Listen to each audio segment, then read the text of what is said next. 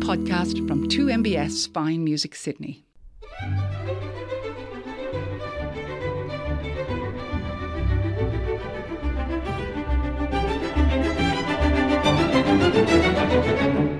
Hello, I'm Simon Moore. Welcome to In Conversation on 2MBS Fine Music Sydney. My guest today is widely regarded as one of the most exciting and talented baritones of his generation. Morgan Pearse made his professional debut with the English National Opera and has gone from strength to strength ever since. Performing from the Concertgebouw to the Sydney Opera House, from New Zealand to Germany. Currently based in London, he still calls Australia home, so I'm delighted that Morgan has found time during one of his Australian visits to come and speak with me now. Morgan Pearse, a very warm welcome to 2MBS Fine Music Sydney. Thank you so much for having me. So tell me what expat life is like now for an Aussie in London, especially in the performing arts world. Well, right now, broadly speaking, I mean, it's always been the case if you are over in London or indeed anywhere else in Europe or the United States, careers tend to go all sorts of places at the same time if you're lucky. And so London has for many, many years not been a sort of permanent home for a guesting artist, which most opera singers are these days. The sort of the ensemble model left the UK quite a while ago. I'm lucky enough to have, certainly this last year had a very busy year running around the world and doing what I love. So when I've been in London, it's been nice to be at home and be surrounded by my loved ones and all the various things I've been able to pick up around the world. And London's all right. It's still a big international capital city, despite what you may hear on the news. Right. So you've been obviously had a busy year. So you feel things have fully come back from a certain pandemic? The funny thing that's happened, I think, through COVID is because opera houses, and thank goodness they have done this, they've been very loyal to their artists. So if an opera house has cancelled something, they've said, I'm sorry. Sometimes they've given part payment of contracts, sometimes full payment of contracts, and the same goes for orchestras. But then the first port of call when everything sort of re-emerged from the dreaded C word is to go back to the artists that didn't have the chance to perform and say, hey, so we know we couldn't do, Haydn's The Seasons, but we have this creation coming up next season, so why don't we hire you? Because, that would be perfect. So the rescheduling thing is still happening. Really, the first new season that people are casting for is the 2020. 2023 still has a lot of rescheduling, so it's really about 2024. So 2024 is really the first completely fresh. Yeah, really interesting. Yeah, and so in Europe, opera seasons and orchestral seasons start in September, so it's 23, 24. Kind of like school. Yeah, well, it's funny that, isn't it? But yeah, so the 23-24 season will probably be the last season that these reschedulings are happening, and then 24-25 is really finally something new. I mean, planning for opera houses and orchestras happens so far in advance. It's something I didn't really realize until I sort of, started working professionally. If you're being hired for something in April, well, next season's already cast because they've had to announce it, a year in advance. And the big roles, will be cast, at least 3 years in advance for brand new productions in big opera houses because they have to plan. They have to, they particularly if they're booking around famous people. There's I've just come back from working in Zurich for several months on a brand new production of The Marriage of Figaro. But right now they're doing a Tosca there with Kaufmann. And I'm sure that he's known that he was coming to sing 3 performances of Tosca in Zurich for 5, if not 6 years. And the planning around that would have had to fit in with his diary, and you work back from that. So a lot of singers will know what they're doing, at least in the broad, big artistic strokes, at least sort of 2-3 years ahead, which is kind of amazing. I mean, the lifestyle is not to everyone's taste because we're on the road a bit and you're living out of a suitcase a lot. And I can't tell you the number of little pepper and salt shakers I now own because you always buy new things and you forget to bring them from your stash of little pepper and salt and the stuff you're olive supposed oil. To take to Zurich Exactly. And stuff. Yes. Yeah, gosh, now I need to buy knives again because I don't like the knives. I've got so many. If you need knives, give me a call. I have so many spare kitchen knives now.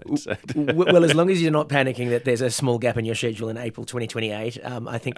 No, well, I'm look. as ever, I think now more than ever, I think people are just happy to be back working, Yes. and we're happy to be able to have audiences. And when your job relies on 2,000 people getting indoors, listening to you make music with other friends, it was not really conducive to a global pandemic that was spread by. No. Well, I think we have to have a bit of music now to cleanse us from the pandemic. What have you got for us first? So I wanted to start off with some Bach. So I had my start into classical music through the works of J.S. Bach in high school. And because I was lucky enough to be exposed to all of the cantatas across my 6 years of high school here in Sydney, I had the chance to sing some of them as a treble, some as a baritone, some as what I call a V8 alto, an alto just ready to go. You can hear it's like a V8 engine. And so to start off, we have one of the early wedding cantatas that J.S. Bach wrote, and this is the duet between the tenor and the bass. It's about praising God. And right at the end, you hear this lovely little descending little passage from the first violin all the way down to the last note, which is done by a cello. It's like a prayer dropping from heaven. And I remember performing this when I was, 16 years old at school, and it was just one of the most magic things. It made me fall in love with the stories as well as the music itself.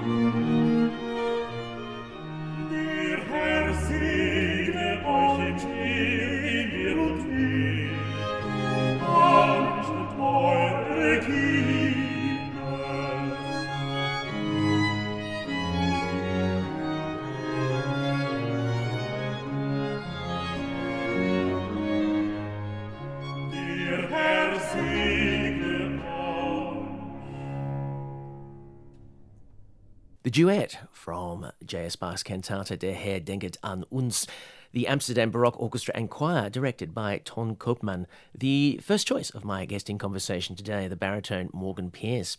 So that gave you the singing itch, because I can imagine that you didn't quite have the mellifluous voice you have now when you were the boy soprano. Not when I was 13. Not no. when you were 13. I was always loud. I think my mother will always tell Surely anyone not. who... Yeah, well, yeah.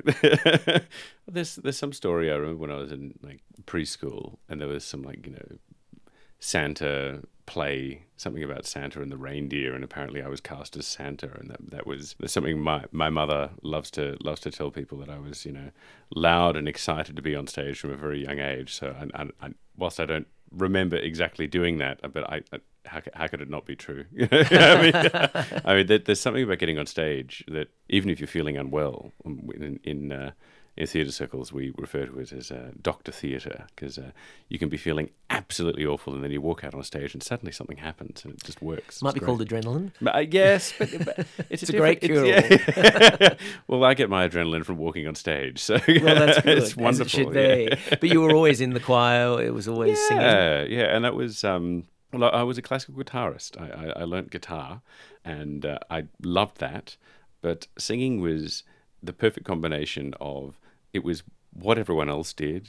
We had a great music director at my high school at the time, and it was fun. It was cool. Every boy in my rugby team was in the choir. Goodness, it wasn't that way in my school. Well, it was. Yeah, that's what was very, very special for me to be, surrounded by a place where half the boys in the school played a musical instrument, and it was expected and fun. And if you did it well, you may as well do it well. And so I had a really, really wonderful time being exposed to sort of quality classical music. And education is what grounds careers in classical music, just as it grounds careers in any industry.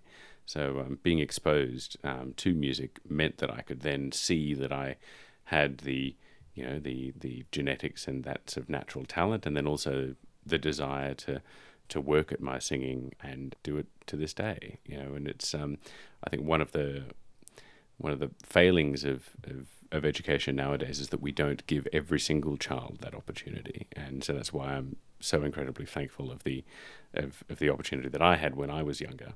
And I wish there was more that we could do in this country and indeed in the UK, where I call home now, to ensure that classical music and just music in general is something that everyone can be exposed to from a really young age, because we don't know. There might be other amazing singers or violin players or any other instrument, bassoon players, that are lurking within primary schools around the country. And how do we know if they don't get the opportunity to? Yeah. And also, sing? One of the problems in classical music generally is always trying to get audiences for something that a lot of people see as elitist, and a lot of people see as old-fashioned and a bit fuddy-duddy, and sort of, that's for someone else, that's not for me. And the bandwagon I'm always going to go on is it's for everyone. You just probably haven't experienced it, and you probably haven't been, sat around a pub next to me, because I will endlessly talk to you about how wonderful it is to come along and watch, Don Giovanni. And, my opening line used to always be, before the opera started, Don Giovanni slept with 2,064 women. I said this at a pub in New Zealand to a guy, and his wife turned and said, I know someone like that. And instantly I was, it was wonderful. And then I gave them my comps to this this concert of singing Mazzetto with the Auckland Philharmonic Orchestra, and they loved it, and it was fantastic. And it was the first time they'd been to anything like that. It was the first time they'd been to any classical music, but to have that experience where someone who sort of knew how to introduce someone to it in an easy and nice way, meant that people could go along. And I think it's the same with kids. It's even more inspiring when you work with children. I've had a few experiences, over the years doing things with massed choirs with kids, and it's just wonderful. It just makes you feel all, excited about working in this industry. Yeah. And I want everyone to have that chance. Just like the reason I'm here now, which is for the Handel's Messiah, which was in the Opera House. Being someone walking off the street, going into a concert hall, and seeing nearly 1,000 people on stage, a choir of 700 and orchestra soloists. Yeah. There's something incredibly special about live acoustic music being made in incredible spaces. Concert halls are incredible spaces, and being made at a quality level that just can inspire you. Well, we're just going to have to get you into more pubs talking with promiscuous husbands by the sound of things, and that's a good start to get some more audiences along. How dare you?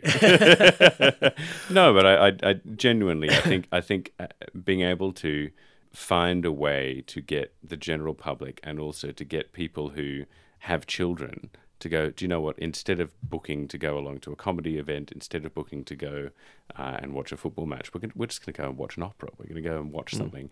Opera and classical music in general is something that is elite, just like sport, just like anything else. But we need to find a way to make sure that we can keep it being elite without being elitist.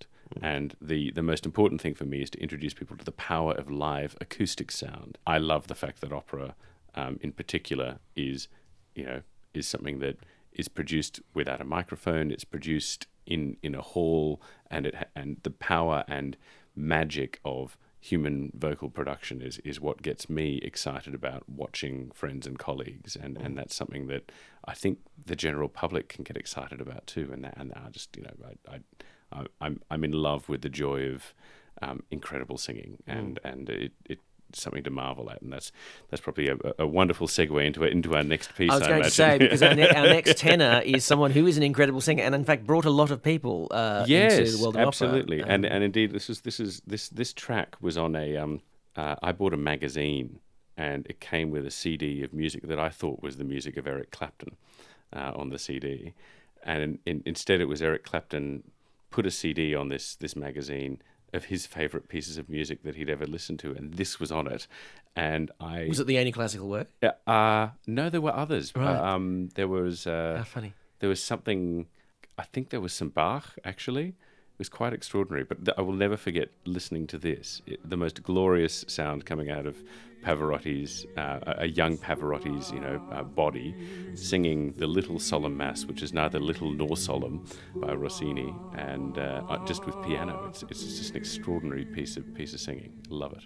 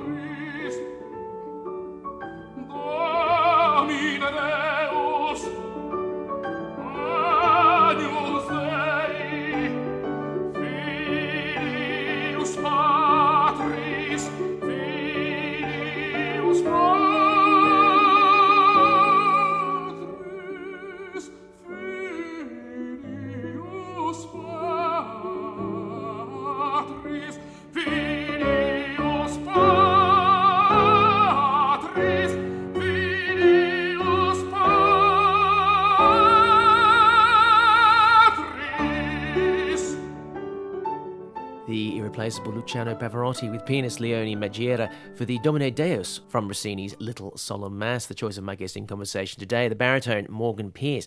You mentioned you were interested in the Eric Clapton album. Was it always classical music then, or is there a sort of a Morgan Pearse boy band that we've missed out on?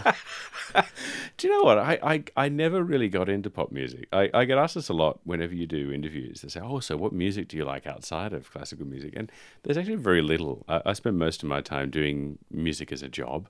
And so when I do sit down and listen to classical music for pleasure, I do love it. But there's not a lot outside of some very predictable choices depending on the time of the year. And my other half is from Texas, so we have a little bit of country music in the house, which I've always loved the idea that country music is, what's the quote, 3 chords and the truth. That's country lovely, music has it's got that in common, I guess, with Lieder in a way that it's much more about what you say and how you're producing the sound, as opposed to necessarily the complexity of the melodies. Sometimes, isn't Lieder sort of 3 chords and angst? Well, yeah, definitely. I think there's something about If I had to grow up in Germany in the in the time when all of it was being written, where there was no central heating, and I had one jacket, and no wonder they get excited about spring when all the flowers come out, and suddenly you can like the gorgeous woman across the road is wearing a dress. Ooh, no wonder. I mean, German lieder is something that has there is a lot of angst and a lot of loss. But if I was living at that time, I would have been very angsty as well. Well, let's have some, because you're talking about the German lieder, funnily enough. And what's this one? So this is Die Mainacht by Brahms, and this has one of the most important little symbols in it, which is the nightingale. The nightingale famously sings by itself at night, and so this really links in with the idea of German angst. And there's two little phrases here about the solitary hot tear flowing down the man's cheek, and just like the nightingale singing this beautiful music, wanting not to be alone, we get that same German angst from the text here in Brahms's Die Mainacht.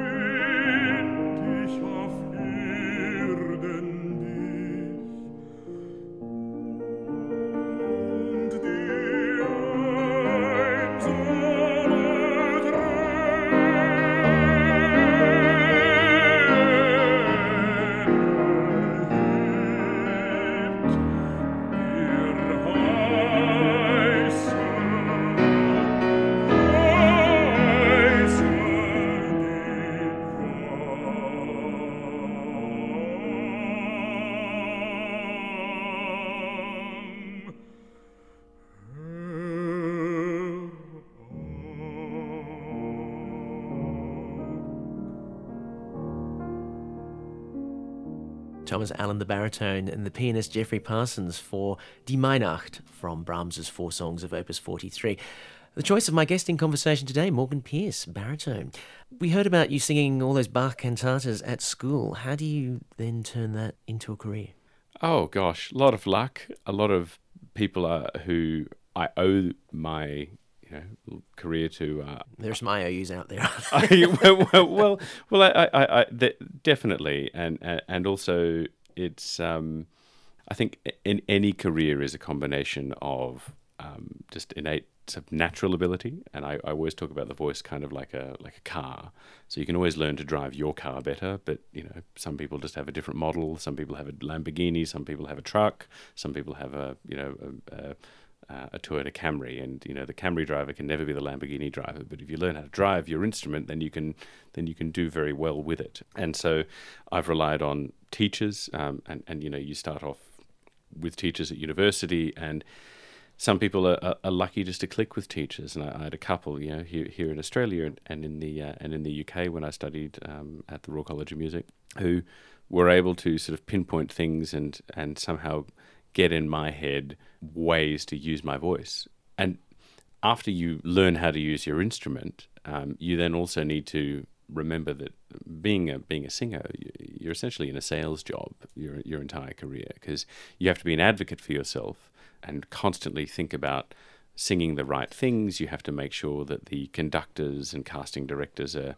not only are you singing auditions for these people, but they think of you when they want to cast their next opera. And so there's this constant sort of hustle going on with a singer's career. And there are some singers who are lucky enough to just have all of the work come to them, but certainly for voice types that are slightly more common, particular baritones is one of them, also lyric sopranos and lighter soprano voices that are not as unique as others. You're talking about unique in terms of pitch and timbre rather than... Yeah, absolutely. I mean, so the character, because I thought the character of your voice, regardless of what range you're singing in, is the most important selling feature? I mean, it's all about the package. Yeah. You have to look the part, you have to sound the part. You also have to be someone who gets along with people. I think the age of the diva has hopefully started to dissipate, if not completely disappear. Yeah, I think the more rare voice types, particularly we've heard Pavarotti already, these big glorious tenor voices. That, keeping in mind, the tenor voice is not that much higher than the baritone voice. The top C is only a minor third above the A that you would sing in the Barbara Seville as Figaro. Right. But the character and the sound of that voice is just such a unique thing, and it's a much rarer. It's a much rarer voice type. Baritones are much more common as a voice type. So we have to, I think there's a lot more of us naturally, and so we have to, make sure that we're always, auditioning. We have to make sure that we're always in front of people, and there's always this kind of, hopefully, I think the most successful singers I know are singers who are quite plucky, people who are not only interested in the repertoire and the singing and the advocacy of classical music as something for people outside of the industry, but are also people who are interested in trying to find opportunities and create opportunities for themselves. And there's a synergy between all of that you generally find in successful artists. They're people who not only love the industry and love the music, but they're passionate about trying to create opportunities for them and also for their colleagues. And I'm lucky enough to be in a place where that's kind of been my experience over the last year. And one of the roles you've been playing earlier this year, and you mentioned at the top, was Marriage of Figaro. Yes. So is that why we've got a bit of that now? Absolutely. And I keep realising that my most favourite bits of pieces of music that we've gone through to haven't always included my own voice type. That's certainly the case now. I just adore this Muti recording. And this is Porgi Amor from The Marriage of Figaro, sung by Margaret Price.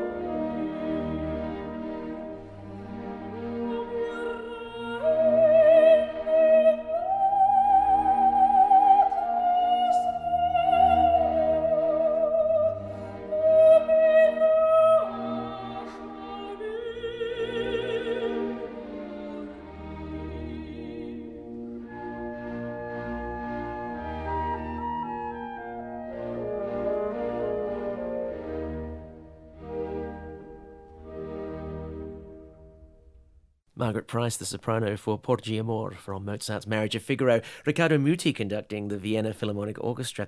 The choice of my guest, Morgan Pearse, today. And Morgan, you said that you particularly like this one. You particularly like the Riccardo Muti recording. What is it about it that's special for you? The amazing thing about this whole recording is there's some, what I would say is quite dangerous tempi. And this is a really quite reserved tempo for this particular aria. And as soon as I hear the way the orchestra shape the sound and the way it's sung, I just imagine this woman sort of walking in, almost like she's had her fourth bottle of wine and it's 11 o'clock in the morning and she's done and she can't deal with it anymore. And all you want to do is just give her an enormous hug. It's just, it's amazing how changing the tempo of an aria and changing the feel can just synergize with. I mean, I've never had the opportunity to watch a production with this particular recording, but it's I can imagine it because I think the character has come out of the orchestra, it's come out of the tempo, it's come out of the shaping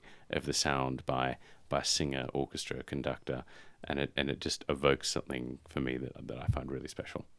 So tell me about that first time you walked out on the it was the English National Opera stage. Oh gosh, for your first opera. Utterly petrified, Simon. I have always been perhaps very too good much with nerves. No. I've generally always been pretty good with nerves. Yeah. But I froze. It was one of the first times I've ever frozen on the side of stage. And John McMurray, who was working in casting at the English National Opera at the time, rest in peace, John. But he gave me a little shove. So the start of the Barbara Seville, you get yum bum. Yeah, and I was on the side of the stage. Oh my goodness! I'm about to walk out in front of nearly 2,500 people at the London Coliseum in Jonathan Miller's production. Beautiful show. I'm singing the main role, and this is the most famous aria in all of opera. And that was in 2015, and I had no work in my diary after this. So I had. It was all riding on this one moment. Yeah, I think it was 8 shows I was doing, and it was the first show, late September 2015, and I just froze, and I was so overwhelmed, I froze, and it's never happened since. I felt nerves since, but I've never frozen, and thank goodness that John was there to give me a little shove onto stage. But it was a great show that time. I was introduced to my friend Eleazar, who was singing the Count. I was also able to play guitar on stage and accompany you've kept him. That up then. I have, yeah. That was really good fun, and so that was One day someone will ask me to do Don Giovanni maybe, and I'll be able to play the canzonetta and sing it. I need to buy a mandolin and start practicing now. Yes. Ooh, yes. Get ready for it. Get ready for that 2029 booking. Yeah, well, haven't been asked yet, so There's always next year. Because the English National Opera, they sing it all in English, don't they? They do. Everything is translated. Everything is translated. So what was that like? I really like it. You like it? I like it because it's not the same as the original language, but audiences don't always engage, particularly with comedy, unless they have immediacy to the text. And it's not the same. Yes, something like The Marriage of Figaro, Mozart and Da Ponte, beautiful text, beautiful music put together. The text for the Barbara Seville is not the greatest text on planet Earth. There are better marriages between librettist and composer that are out there. And the audience, when you're doing a comedy, they're laughing exactly at the jokes when you're saying a joke. Not slightly before or slightly after. Not slightly before or after, because they're reading a translation. And for me, the ideal situation is every word that you sing, the audience understands, and they are with you the whole way, which means that you require an audience who speaks the language. But you know what? If you can have a translation and it makes something more accessible, and it's a good translation, then I don't necessarily see a problem with putting on a translation. I think that's part of the reason that English National Opera have existed, was to try and put something on stage that was more accessible for an audience that weren't necessarily listening to the text. I mean, singers at the end of the day, we spend most of our time not just trying to make pretty sound, but also trying to understand what we're singing. And that's the hard thing is, if you're singing Bella siccome un angelo and you don't know as beautiful as an angel, then you're probably not going to be singing it in the right way. I get quite frustrated sometimes when I hear people saying that I don't need to understand the words. I just listen. It's so beautiful, and I understand anyway because I can look at the staging. But really, we spend our whole time dealing with the words. Yes. Is the Eno the only place in the world that does that? Do you know, translating it into the local language? The Komische Oper used to do it in Germany, so you'd get German translations of operas. So instead of Le Nozze di Figaro, you'd get Figaro's Hochzeit. And you'd translate everything into German. There are examples of operas translated into other languages, just in the same way that we have, English versions of the Magic Flute. I think the Met still do an English version of the Magic Flute as well. But I think as far as English language, English National Opera is the only place that does it exclusively in English. Yeah. I'm surprised it hasn't happened here to some extent, even in a small way. It's interesting, isn't it? I think a translation can really invite an audience that don't speak a language closer to the action of what's happening on stage. I think with certain operas it works better than others. With operas that don't have a terrific libretto in the first place, I think it works better. And with operas that are comedies, I think it works better because, as we've already touched on, I think it has there's a primacy to an audience laughing with you as opposed to reading a translation and not sort of following along exactly. At the end of the day, we're actors who sing, not singers who act. A very different kind of opera now, I think, from Handel. What have you got? Oh, well, this is an interesting one. This is not per se an opera. It's a oratorio. It's called a serenata. So Handel wrote heaps of music. Yes, and quite early on he wrote a piece called Apollo and Daphne. Now, Apollo and Daphne is only about half an hour long. It's for a small ensemble. And one soprano and one baritone / bass. And this is the final number from Handel's Apollo and Daphne. Apollo has chased Daphne. He's fallen immediately in love with her and she said no. And then he's realized that he's made a mistake in trying to pursue her. She's escaped by turning herself into a tree, as you do. And with his tears, Apollo is going to let her grow. And what you'll hear the exact same tune that Handel later recycled for the finale in Alcina. And it's an absolutely beautiful, plaintive piece of singing here from Thomas Bauer and La Risonanza.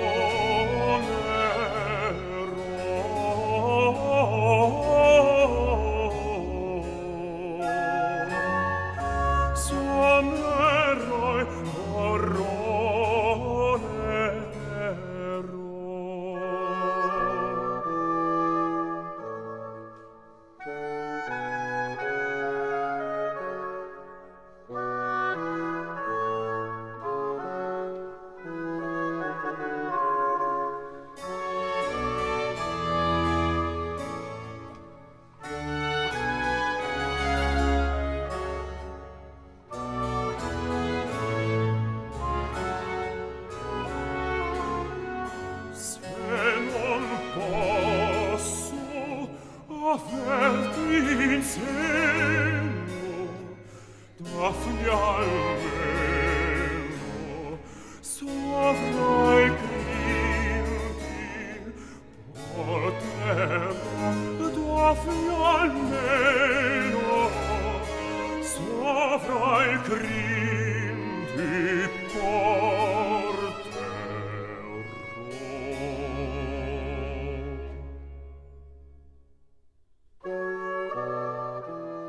Cara Piana con mie pianta, or Dearest Laurel with My Tears, from Handel's Apollo and Daphne. Thomas Bow, the baritone, La Risonanza, directed by Fabio Bonizzoni. The choice of my guest in conversation today, the baritone Morgan Pearse. Has that appeared in your repertoire? I have sung that a few times, actually. Yeah. I had the chance to do it both in the UK and also in Germany, and then also in Russia. In Russia? Yes. We don't talk about that now. No, well, it's look, during the Second World War, we still played Beethoven in London. No, I know. And I'm just teasing. I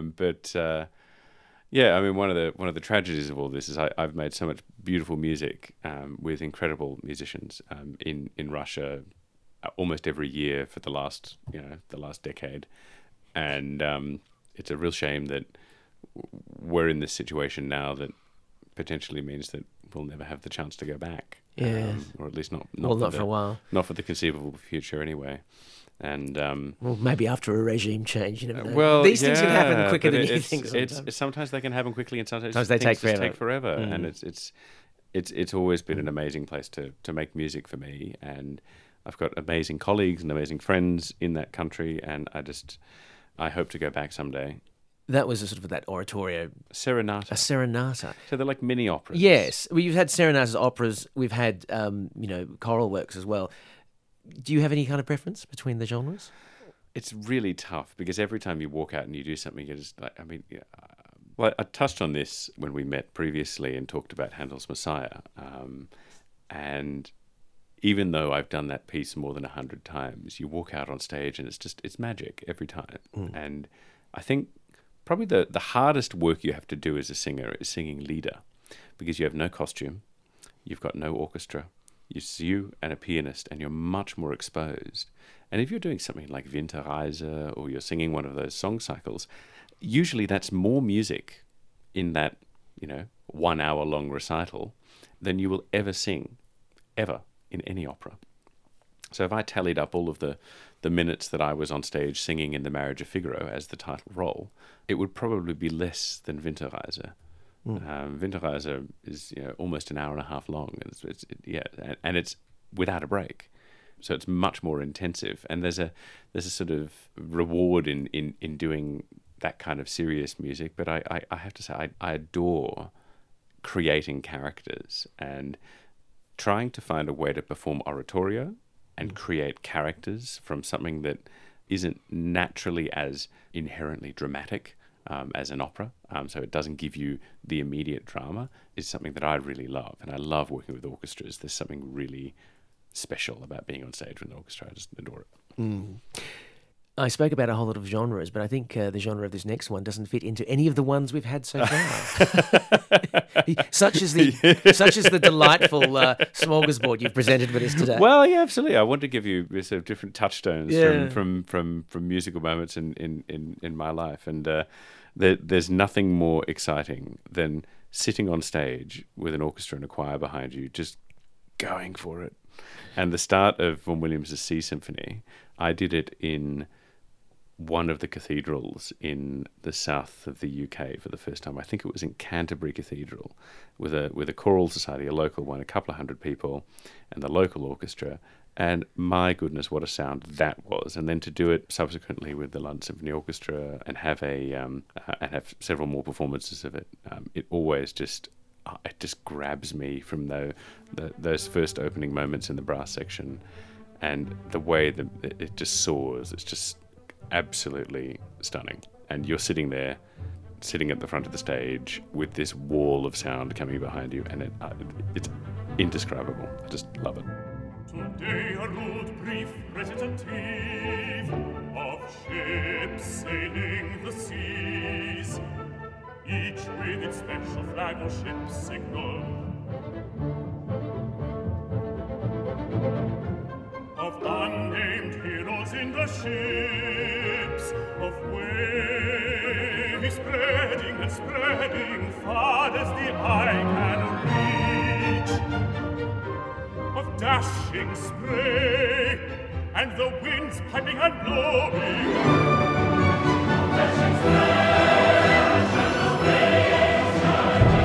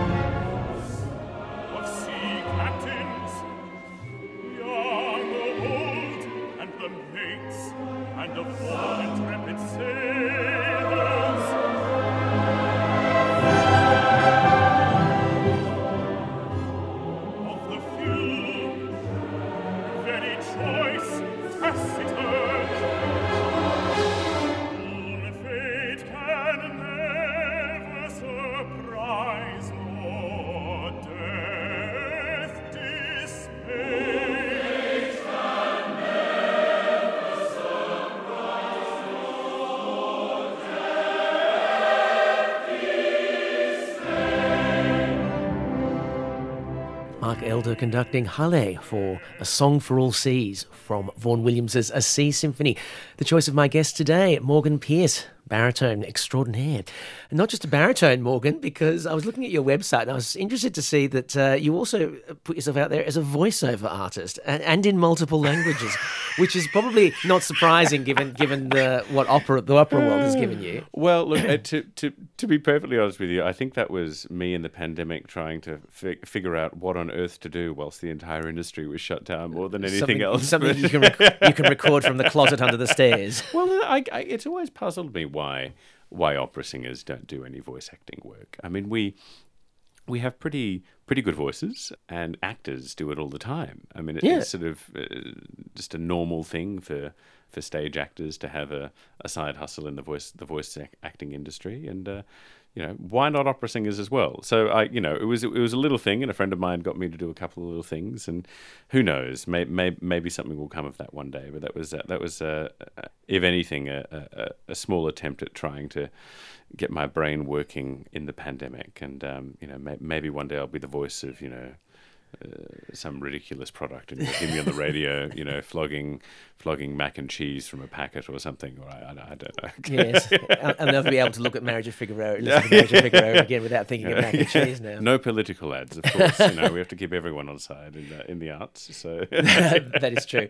You don't know where the next funding grant's going to come from. Absolutely. But it's that thing, because I mean, it just mentions accents on there, and I know that you need sort of different accents, but there's not much call for accents per se in opera or in the other singing you do, is there? Do you know, that's a really interesting point. I hadn't thought about that. I love accents and I love impressions, but yeah, you don't really get to do many of them in opera unless you happen to have one of those funny character roles, like Basilio in The Marriage of Figaro is an example of someone who sometimes puts on a silly accent or a silly way to sing.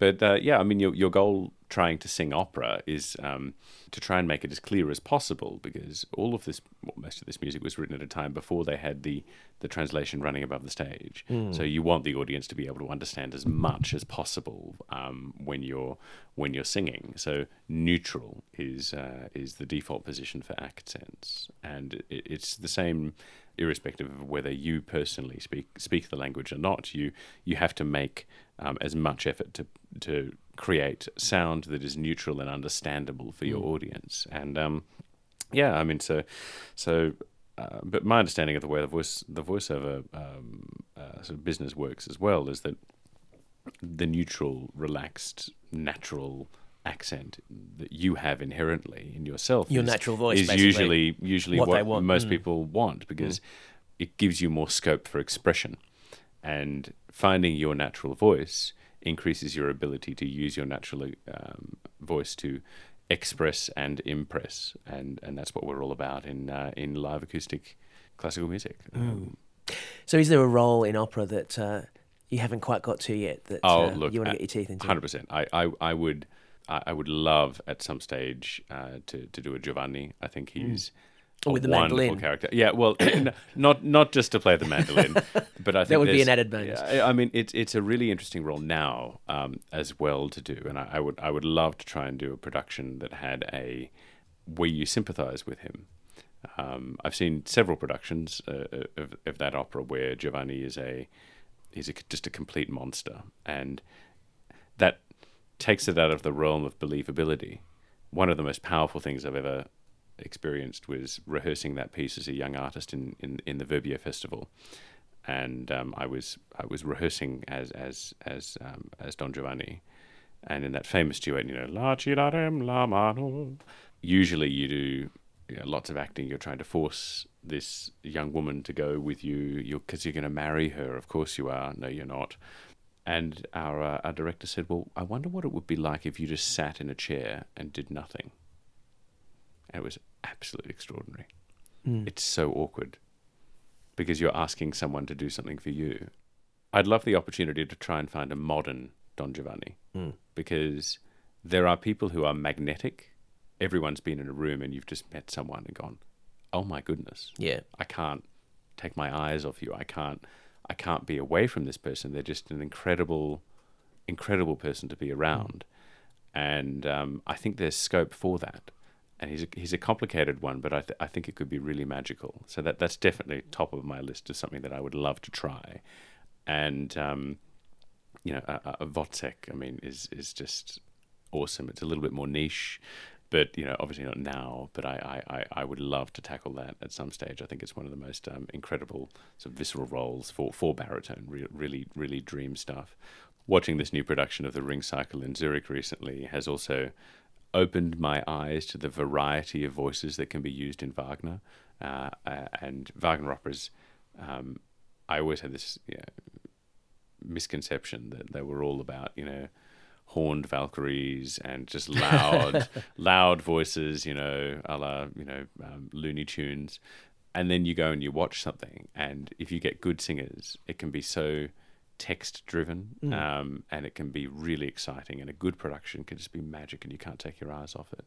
So I think there's obviously merit in all sorts of music, but I would love to sing some of that more serious stuff and see how it fits. Sing some of those baby roles, sing some more of the Mozart roles, sing some more Handel. I mean, Handel wrote pretty evil characters for baritone, but there are a couple there, like even Minoa is. Aren't the really baritones normally evil? No. I mean, tenors are usually the love interests, but well, that's probably what I'm thinking. All of these stereotypes are meant to be broken. So we have to find ways to put things on stage that are interesting for audiences and fun for the performers, because there's nothing better than watching people enjoy themselves on a stage or enjoy something that they're good at. Well, Morgan, it's been absolutely sensational having you here today. But before we let you go, you do have one more piece to introduce, and this is off genre compared to everything else that we've heard today. I know. It's awesome. I wanted to cover all bases for you. So now this is not someone who can necessarily be marvelled for his fabulous operatic singing technique.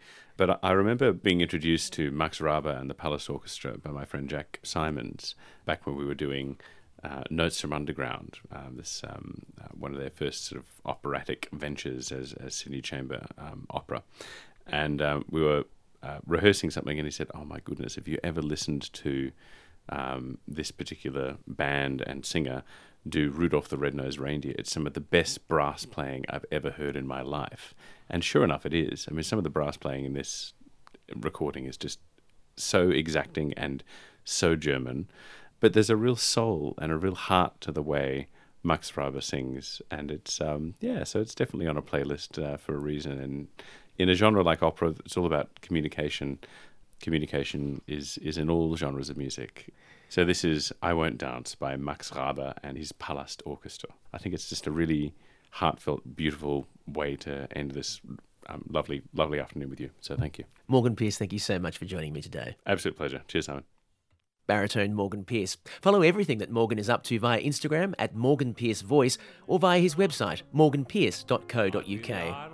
That's the program for today. Find us in your podcast app by searching 2MBS In Conversation or visit 2mbsfinemusicsydney.com/inconversation. I'm Simon Moore on 2MBS Fine Music Sydney.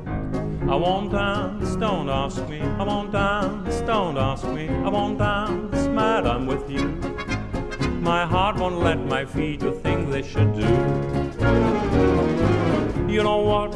You're lovely, and so what? I'm lovely, but what you do to me. I'm like an ocean wave that bumped on the shore. I feel so absolutely stomped on the floor. When you dance, you're charming and you're gentle, especially when you do the continental. But this feeling isn't purely mental, for heaven rest us, I'm not asbestos, and that's why I won't dance. Why should I? I won't dance. How could I? I won't dance. Merci beaucoup. I know that music leads the way to romance, so if I hold you in my arms, I won't dance.